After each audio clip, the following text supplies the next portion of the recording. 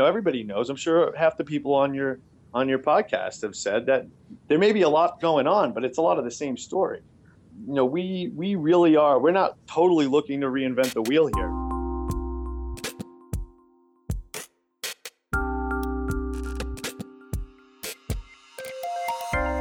Welcome to It's All Journalism. I'm Michael O'Connell here with another podcast about digital news innovation. Today we're Skyping. I've got Amber Healy, one of our producers, with us from Buffalo. Hey, Amber. Hey, Mike. And we've got another former guest on the podcast, Chris Ferrone from Boston. And I actually didn't mean to say Boston like that, but it came out that way. How's it going, Chris? It's going well, and that almost, since you weren't trying, it sounded more natural than when people did try to do it from elsewhere. So I think it works. Okay, good. I wonder about I was thinking about that before we started our call. That am I going to do some stupid Boston accent? And I was like, is that kind of insulting? Because do you have somebody who comes from Georgia and you start talking like them? And isn't that kind of insulting? So anyway, I'll try to refrain from that any further. But anyway, the last time we spoke, you were involved in this crazy, elaborate freelance story about lawlessness, corruption, and militarized evictions in the Pacific Northwest. So catch us up on that project, Oregon Tale. Yeah, it was Oregon Tale. And, I had spoken with a couple of outlets that I had been working with at the time, some bigger ones, about, mostly based out of New York, about doing that for potentially a long-form story. But really, it turned into something bigger. So, the reason I think we had a cool conversation is because I had gone about it on my own. We crowdsourced the money. We did it on Medium. It's almost like a book. People can still read it. It's medium.com/Oregon-Tale. And it was really it was journalism. It was every kind of journalism I'd ever done. Narrative, investigative. We were on the scene, flew out to Oregon twice with a team that we hired. And it was really, independent, muckraking, and fun stuff. And as a result, the story ended up getting covered in the local press, which had been ignoring the story. And basically the story was that a big part of it was that they're doing militarized evictions in places where there aren't even police available to protect people. They literally don't have 24/7, 365 police service as a result of diminished municipal revenues. So, really, I'd love to say there were big changes. There weren't. Some of the cases that we looked at, people did have some relief in the court system criminally, but they're still losing their homes. I had hoped that a couple months ago, when the Ammon Bundy fiasco broke out in Oregon, that some of the message about the treatment of the federal lands and such in that part of the United States would get some more attention. But of course, since there was some elements of racism and some more superficial and sensational elements of that story, I unfortunately don't think that, outside of some good coverage by NPR and a few others, I really don't think the word about how much people are really suffering in that part of America got out as a result of that standoff story. So did you accomplish what you set out to do? You said that this was something that was a freelance project, almost a passion project that you did. I mean, yeah, first of all, and it was one of the reasons that we ended up doing this independently was that I knew one of the families that was being evicted. And they're actually still, I believe, last I heard, a little more than a month ago, on the property. It's still contested and, definitely changed the elements in that fight. As far as really bringing that issue to a head, hey, I'll tell you, the stories still get a lot of traffic. I still get a lot of coverage because, it's one of those things where when you're writing about something that's in a total media desert, there are a lot of people who are suffering from these kinds of things, from these kind of militarized evictions, from, basically losses of tax revenues in their areas that have resulted in diminished services. But they're not talking to each other because, the media that's where the communication would have been. Sure, there's other forums on the internet and stuff. But so when my story comes out, there's still people who look around and they're looking online. Oh, my God, here's somebody who did a whole series on this problem. So, if anything, no, I didn't accomplish everything I set out to. I'd love to save my friend's parents' home. I do believe that the series changed the nature of the criminal charges against them. Some were dropped, but I don't even want to overstate that because they still, unfortunately, kind of have to live with the government's foot on their neck. If anything, and also, by the way, the stories had a huge, I say that nothing, good was accomplished through the Ammon Bundy standoff, but my articles did have kind of a resurgence in traffic. And I hope that the people who went there saw that this really is a unique part of America where there really isn't this, especially in the kind of polarized political spectrum that we have now. That's not what it's like there. Things are just more complicated, and they're not just government hating rednecks. That's a cliche. And I hope that, the tens of thousands of people who have read the series, I hope that at least that, that helps them understand that that complex situation that's happening in the Pacific Northwest. Yeah, give them a little more context at the biggest story that's going on there. So, and also, I just want to say one more thing about it. Yeah. My biggest, you told me before the call that I could brag all I wanted. My favorite thing about the best compliment ever, and I've had a few of them, and we put them on the Right to Power. That's my personal imprint on the Facebook page. Are some of the letters I've gotten from readers who are from that area and who have said that the way I portrayed it, the way my team portrayed it, is the best they'd seen. And that kind of compliment, especially I'm from Queens and I've lived in Boston for 14 years. So to have that kind of compliment paid about, and that's really what we set out to do, and that's why we went out there for weeks at a time and interviewed hundreds of people, because we really wanted the flavor. It's such a unique place, and if there's anybody listening who's anywhere near that neck of the woods, which would be like right on the border of California and Southern Oregon, you got to go there. It's truly an unbelievable place. Yeah, and we'll have a link to that story with this podcast, and I encourage people to, listen to that podcast and then follow the link to the Oregon Tale. It is a pretty fascinating piece of reportage that you did there, and I'm glad that we had a chance to sort of talk about it and follow up on it at this point. But that's not what you're in here for today. You've actually been busy with a newer project at the Boston Institute for Nonprofit Journalism. I would question if any journalism is profitable anymore, but that's a different podcast. So tell us about this new project. It sounds stuffy, but it really, I have BINJ. We call it BINJ, and I have it tattooed on my knuckles. So we try to keep it a little bit edgy too. Out on the East Coast in Boston, where I've been reporting for more than a decade, we don't really have we don't have the amount of nonprofit journalism as much going on as there is in, say, a place like California. In California, there are a lot more models, from what I've seen, of nonprofits covering local community news, really kind of picking up that torch, picking up the ball where it was dropped by a lot of traditional news operations over the years. So I kind of found out about this thing, and I'm also the editor, I have to say, of Dig Boston. So Dig Boston is the alternative weekly in Boston. It's the only one remaining. I used to work at the Boston Phoenix, which was kind of like the legendary Boston alternative. It had been around since 1966, and several Pulitzer Prize winners came through that paper. Countless entertainment reporters, from Owen Gleiberman to David Denby, came up through the Phoenix. It was really kind of this breeding ground, and also for long form writers. When the Phoenix went out of business in 2013, they were still doing 4 or 5 long form features a week. Wow. So 4 or 5 1,200 to 5,000 word features, and some of mine were up to 10,000. And it's not just about the length, but about that that really was the incubator. That's where people in this region, you came up, and first through freelancing, then maybe through a staff position. And then, half the, I don't know exact numbers, but really, I'm telling you, dozens of people at the Boston Globe, for example, including at least one person that I know off the top of my head on the Spotlight team, who was portrayed in the recent movie, came up through the Boston Phoenix. And most importantly, I can't forget this opportunity to say this, the Boston Phoenix broke the pre-sexual abuse scandal.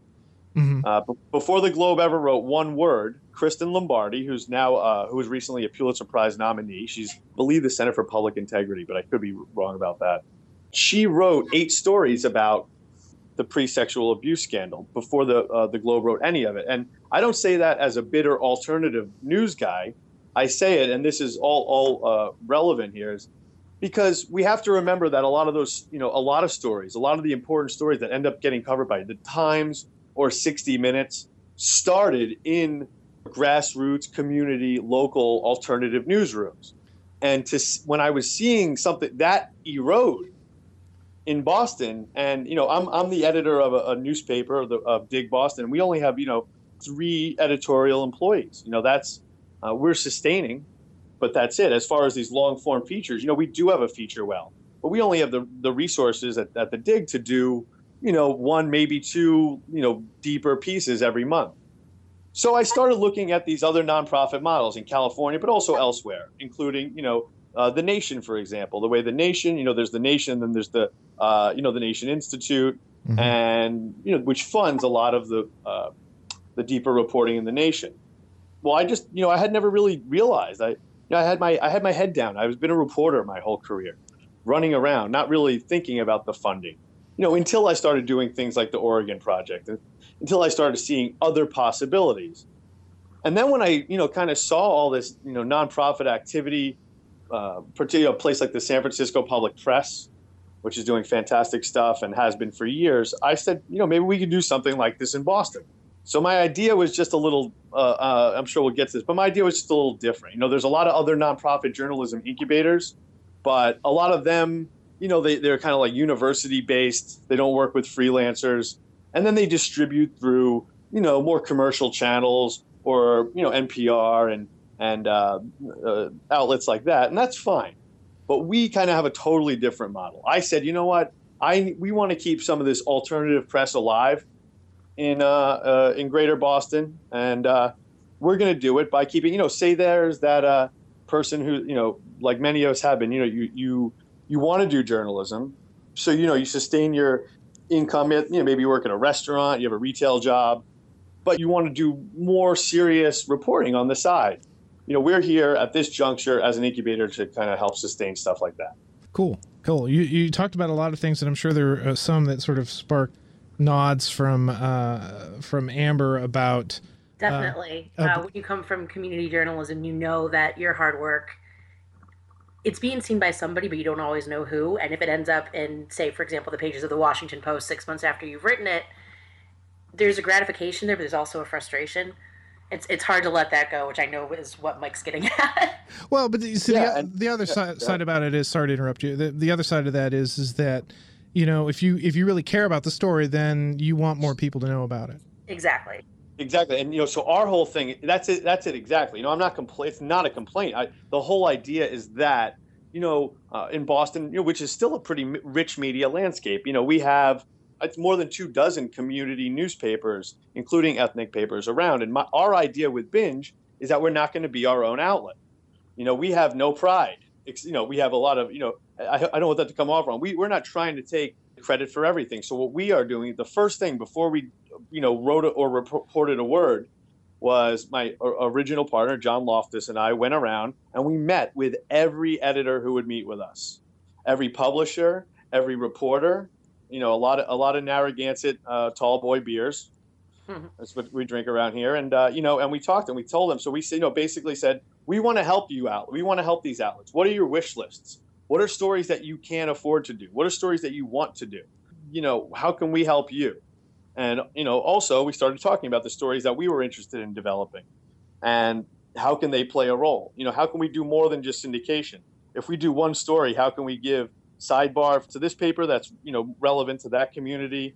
We've so far done, I don't want to get ahead of the ball, but we've done stories that are translated into Spanish in El Planeta, the region's biggest Spanish speaking newspaper. So that was kind of our thing. It's like, we want to be able to help with resources and network a lot of these independent and community outlets so their voices can be amplified to the point where a Globe or one of our big television stations will hear it, will pick up on a story, or be forced to sometimes. That's a great idea. I mean, it adds another layer to the idea of what community journalism means. It's not just one outlet working on its own. This is what we're doing, and everyone else should either follow in our footsteps or pick up our pieces. But really, let's work together to get the information out there that people need, that they might not be looking at, that could be an underground issue or sort of something that isn't getting the attention that maybe it deserves, and really broadcasting that to a bigger audience. It's a great idea. A lot of these reporters are the same people.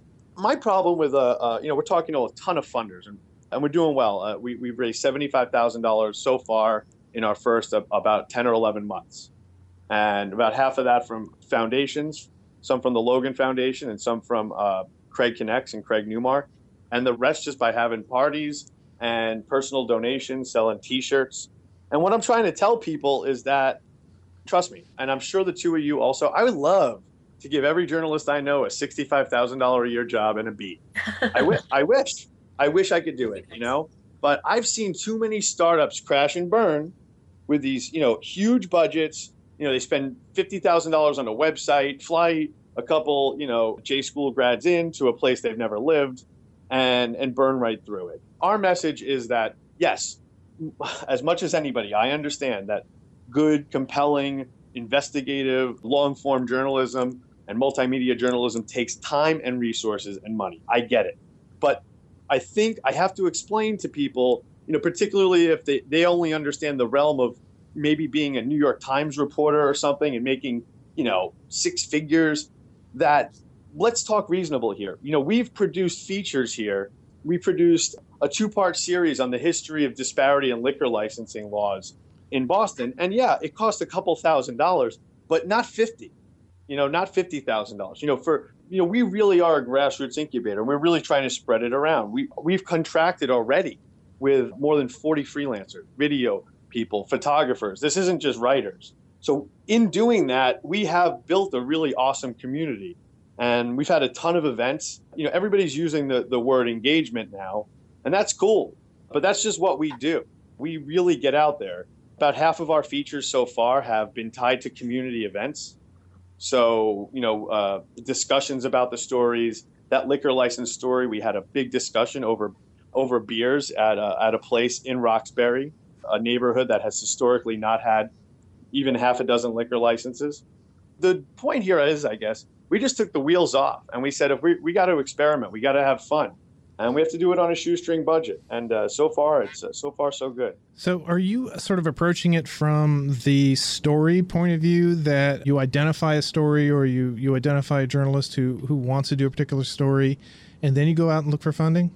No, you know what? It's interesting. I'm glad you asked. That's a huge issue ethically right now in journalism. A lot of people are talking about it. It's a great conversation, and I'm not against, although maybe my other partner, Jason Pramis, or some of our writers may disagree with me on this, but I'm personally not against raising money for particular coverage, but we are not doing that yet. Okay. So our money comes into a big pot, and we use it however we wish.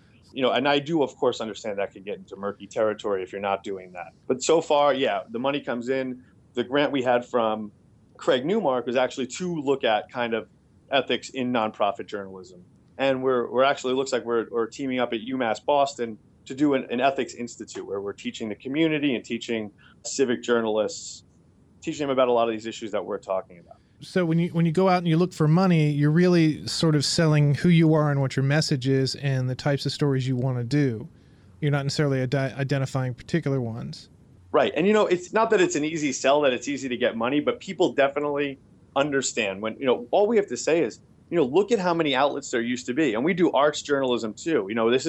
We're not just some, hardcore muckraking investigative outfit. We do in critical arts coverage, because with the erosion of community media, alternative and independent media, it's really limited in scope of what we get. Everybody knows, I'm sure half the people on your podcast have said that there may be a lot going on, but it's a lot of the same story. We really are, we're not totally looking to reinvent the wheel here. One of the very simple things that we would love to do this year is we've been kind of, asking our, partners and community papers, what are things that are interesting? And half of them have said, nobody covers the school board. There's not one from the Globe, the Boston Herald, the big papers, to television, to the community outlets. There's not one journalist in Boston who covers the school board. So, there are some of these things that it's really, for us, it's a lot about listening. But as far as, how the stories come together, some of them are pitched. We try to really make it so that everything is project-based, so things don't get murky. I know it sounds like we're all over the place, but really, we have and anybody check out bingeonline.org. We have, maps of this stuff that actually have a brand new nerdy map about, the future of Binge and how we're doing this. But really, things are project-based, and that's how we keep it manageable. So we'll have a project, we'll have something that we want to look at. Say, we have a surveillance team looking at surveillance issues. What does that team end up needing? Oh, they need a data scientist. Let's go find a data scientist. We're going to make some infographics. We need to hook that team up with a designer. Let's get a designer on the phone. We have this awesome network, and it's really cool. When the Phoenix went out of business, as sad as I was about that actually happening, my biggest fear was that I'd never work in a newsroom. I'd never work collaboratively again. That it was going to be me. I had this picture of me freelancing behind my desk. I'm almost getting choked up thinking about, and not working with other people. And with BINJ, it's just the complete opposite. It's almost like the world is our newsroom, or the city at least. So what are some of the projects you've been able to do with BINJ? One of the big ones we did early on was, we look at this in the traditional alternative media lens, which is that we cover things that aren't being covered by other people, or we cover things that are being covered by them, but differently. In the first realm, we have a bunch of natural gas pipelines coming into Boston, through Boston right now, or one coming through Boston, but several in the region. And, I'm not making any accusations here. All newsrooms are diminished, but the Boston Globe in particular, the big newspaper here, has really decided that it's just not something that's in their scope. They haven't really covered it. And the same goes, since they kind of lead things around here, the same goes for just local media in general. So we said our first big story was going to be about this pipeline by the company Spectra. And people in the suburbs on the cusp of Boston were demonstrating, getting arrested and such. And, that was our first big one. That was the first one we came out with. After that, we went into surveillance a little bit, and we had a huge scoop that ended up getting covered by outlets across the country, which was that we caught the Boston Police Department lying about using automatic license plate readers. For 3 years, they've lied. We also found exposed online nearly 1 million license plates that their contractor, Xerox, had left exposed, tied to people's home addresses. Wow. So that was our second one. We've done an amazing piece on gentrification in a neighborhood called Allston, which is basically the Harvard University, and everything they've done in this neighborhood, traditional working class and student neighborhood. And, that's an important story because Rachel Hawk, the reporter who wrote it, was actually a reader who had written us a letter that this would be a great story. And it was about how a monument to a woman who had fought gentrification there 50 years ago was now being bulldozed in the new wave of gentrification. So it's this unbelievable kind of turn of events. But Rachel, she's just talented, and said, do you write it all? It took a long time, but this was an example, and that's one of the ones we had a community event for. And we brought this full circle. And, that was really, half of the feed. We've done 15 features so far. We also did, a series on immigration, and half of those features were by first-time long-form writers. So, we're not going anywhere, but if were to end this tomorrow, I'd be proud of that alone, Have you made much of a ripple in Boston? Yeah, I mean, we also have 4 columns. So others are doing columns now. I think we didn't plan on doing columns initially. We've published about 100 so far, altogether between the 4. And they have I'll talk about the impact of some of our features in a second, but the columns keep our voice really out there on a regular basis. They're carried by some of our partners. We also have a partnership with Medium, and they run there. But in some of the big debates going on in Boston, just one example is General Electric is moving their headquarters here. And, for those who are unaware, they're more or less the most deplorable company in America, doing the opposite of paying taxes. And we could go pollution. We can go on and on. But Jason Pramis, who writes one of our columns called Apparent Horizon, was the first and continues. He's now done, I think, 9 installments about General Electric. These have fomented a protest movement of sorts. They have really pushed, in my opinion, a lot of the more mainstream media to actually look at some of the polluting that General Electric has done right here in Massachusetts. So in that regard, conversationally, absolutely. In a more concrete way, one of our other column teams that also has done some features, Andrew Quimir and Maya Schaefer, they have a column called Broken Records. It's all about, and you two are going to love this, it's all about public information and public records reform. That's great. And it's unbelievable. And some of these have gone, as viral as a story like that can go, but really with thousands of shares. And so in one case, they've done some, I don't want to sell any of their stuff short. It's been unbelievable. But in one case, one thing they discovered that a police department, and this isn't right in Boston, it's outside of Boston. It's actually farther west in Massachusetts, but discovered that a police department had lost a bunch of evidence and that the district attorney had covered it up. And really basically just totally, it was the perfect example of the phenomenon, what I explained before, of, that story never would have been written. And next thing you knew, it was covered by, dozen plus news outlets day after day, getting on that district attorney and really showing the hypocrisy in the system there. And that's what it's all about. That's what it's all about. Our three biggest stories are about to drop, and one's related to Boston Public Schools. It's tied to something nationally related, and I think that'll be our big breakout moment in that regard. So all this stuff, it goes on the BINJ site. Do you share it out with partners? I mean, you kind of mentioned some of the columns are. Great question. So yeah, nothing has just been BINJ. I am also the editor of the weekly, Dig Boston, and a lot of our content, 75% of the content has gone out there, but as well as other places too. But a lot of the columns run there, and most of the features run there, and that we still, they still print thousands on the streets of Boston, Cambridge, Somerville. So that's like it's great for our physical distribution. El Planeta has run a bunch of our features in Spanish. Some of our awesome local outlets, Dorchester Reporter is a great example of just a totally sustainable operation. They have, reporters. They also have a Haitian reporter, a Haitian newspaper in the city. We bring these kind of features that they don't have the extra budget to produce. Which is nice. It's a nice reciprocal arrangement where you're getting exposure for the stuff that you're doing. You're getting a bigger audience, and they're getting a type of coverage that they just can't either afford or unable to do.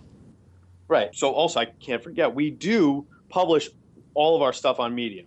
So we have a relationship with Medium.com. We actually just got to hang out with them in San Francisco, some people from Medium. And we're one of the first people, if you go to bingeonline.org, it actually is a Medium page. They let us hook it up. It looks like a cool website now, and we're psyched about a partnership with them. We also have a thing called Throwback BINJ, which is going to be kind of connecting news from the past with news from the present, and that is going to be on Medium first. That's going to be the first thing like that, and that is we're one of the first outlets that's doing monetization with Medium. So that's going to be like a monthly sustainer. For $3, you could be a sustaining donor to BINJ. So we're experimenting across the board, but as far as content, we want it to be spread as wide and far as possible. And in the second half of 2016, Jason Pramis, our network director, is just all about syndication, and also not just syndication, but like I said, we have partners.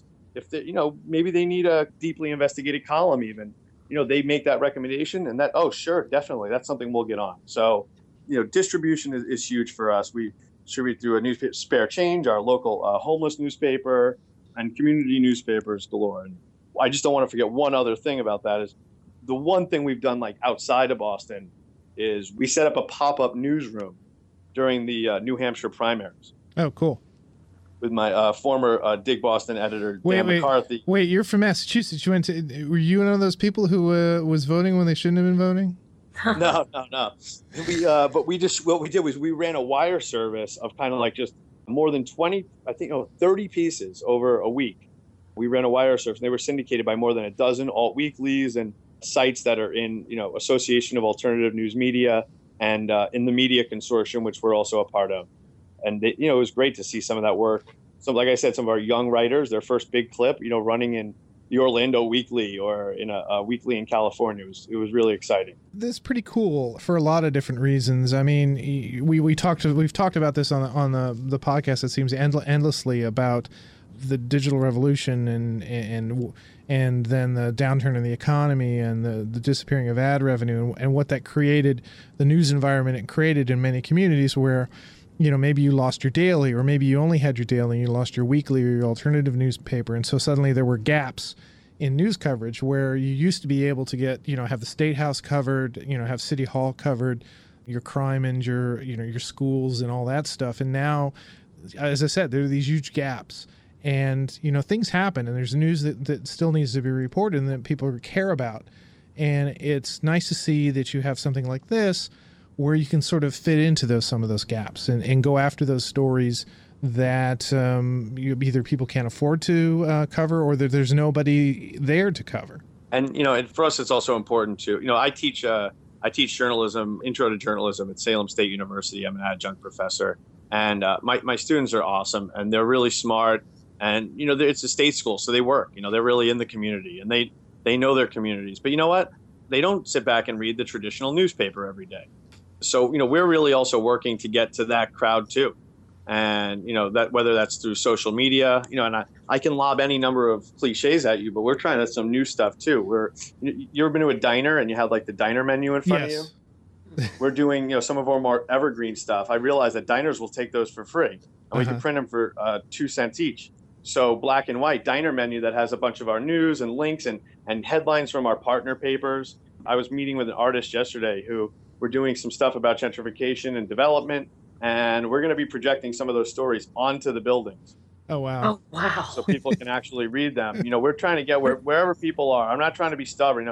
I will say this, though. A lot of people still do read their print and community newspapers. And it's awesome to be there because, I'm certainly not going to, not bad mouthing. I don't want to single out any papers. I know a lot of people do this. But what you'll see, even in a major city like Boston, is these newspapers, which are otherwise credible and have done great work over the years, suddenly they need content. What do they run? They're running basically propaganda from the city sometimes, city press releases. And I'll tell you, in a place like Boston or any place, but things are happening very fast around here. Not really understanding something, not understanding development deals, that's dangerous. And having the city's voice is, as opposed to, not even necessarily a critical, but just a reportorial voice in there is not a good thing. So in some cases, and this is one thing it's great. We've been doing the past couple of weeks and moving forward, just really going to a lot of these community papers and offering them columns and offering them content and, building those relationships from there at the very least. It sounds like you're also working with, and correct me if I'm wrong here, but it sounds like you're working with some people who are readers first, but maybe had not written before, had not ever thought of themselves as someone who would, go running around town with their notebook asking questions. You mentioned that you're an adjunct professor for your intro to news writing class, but how do you work with people who maybe have a great idea and you feel that they're the best person to tell that story? Is there some general advice for them, or do you work a little more closely, or do you just sort of tell them, go do what you feel is important, ask the questions you want answered, and then we'll go from there? It's really been different in different cases. I want to give a shout out to, Haley Hamilton and Emily Hopkins, who have been really doing a lot of that. Actually, Emily is down working for the Marshall Project for the summer, which is awesome, down in New York. I've had people who have helped, and every situation's different, and personally, I've been trying to work on not doing the things that always bothered me when editors did them. And everybody's got a different skill set. I have some reporters who are just unbelievable interviewers, and some of their stuff turns into more oral history type of stuff. There are people who are tremendous writers, but are a little lazy, right? I always say it's kind of like, in that movie, what is it, Armageddon, where they teach the drillers how to be astronauts instead of teaching astronauts how to be drillers. Yeah. I kind of like that. I feel like you can almost figure out, you can teach anyone the mechanics of writing ultimately, especially with voice dictation stuff. I tell people to just kind of, read into a Google Doc and we'll edit it from there sometimes. To find people with the excitement, I have this one team we're working, I don't even want to give it away. We're working on an environmental related, so food safety story. And it's like, every time I say, how about this Freedom of Information Act request? They go, oh yeah, we already filed that. That's great.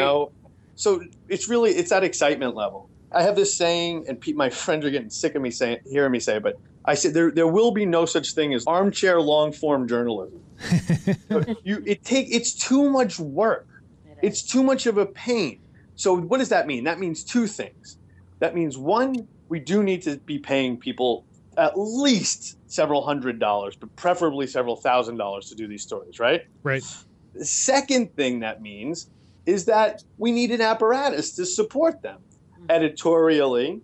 And, I've been doing this for, 12, 15 years, but people also who are, I have a decent institutional memory. I've read literally hundreds of books about Boston. And, I'm one of those people who just walks the streets. But, people older than me also hopefully get in here. And also the technical stuff. We have fantastic copy editors, an awesome fact checker who I think is going to start working with us on a more regular basis soon. I just think I've been there. I really get it. And I know, trust me, I know the editorial process can be grueling and take months for these kinds of things. But, when it's through, it's something you could be proud of. And I think that to see some of these people, like whether they were people who studied journalism in college and then, thought there was no place in it for them if they weren't going to be full time, or like you said, or if it's someone who really just wasn't thinking along those terms and wanted to contribute something to their community in maybe a different way than planting a garden. We're happy to work with all these people. And I'm hoping, as more resources are put at our disposal, to get more people who could help facilitate that. So is this a model that other newsrooms or other journalists, do you think that they can replicate? So, I've been asked this. Of course, some of the bigger funders who have liked the idea have asked that, and certainly we've had inquiries from places like Philadelphia, Chicago. And I always joke that it has to be a place that starts with a B. So it could be BINJ, BINJ. But of course, this could be replicated. And we hope to be able to help people with that eventually. In the short term, I really recommend, if other cities are as much like Boston as I assume they are, I really recommend people start to break those boundaries down. I know that there's always, over the years, there are well-meaning people and consortiums of local media and groups, but I really encourage people to take that stuff to the next level and get over just bickering on bar stools. It's really about sharing stuff.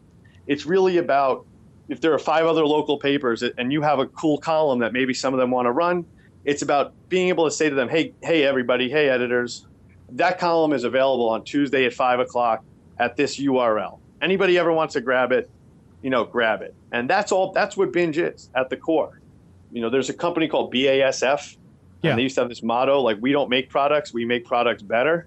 Mm-hmm. That's a part of what we're doing, So I really recommend, if people ultimately want to do something like this, it's perfect if you're just one person even sitting there, because this really is a grassroots thing. But more importantly, it's about networking all these different places. So, encourage, like I always do, that after you're covering if somebody doesn't have to go and file something, encourage them to go grab a cup of coffee, I think that having to write 8 stories a day for some local journalists and stuff like that is killing our sense of network.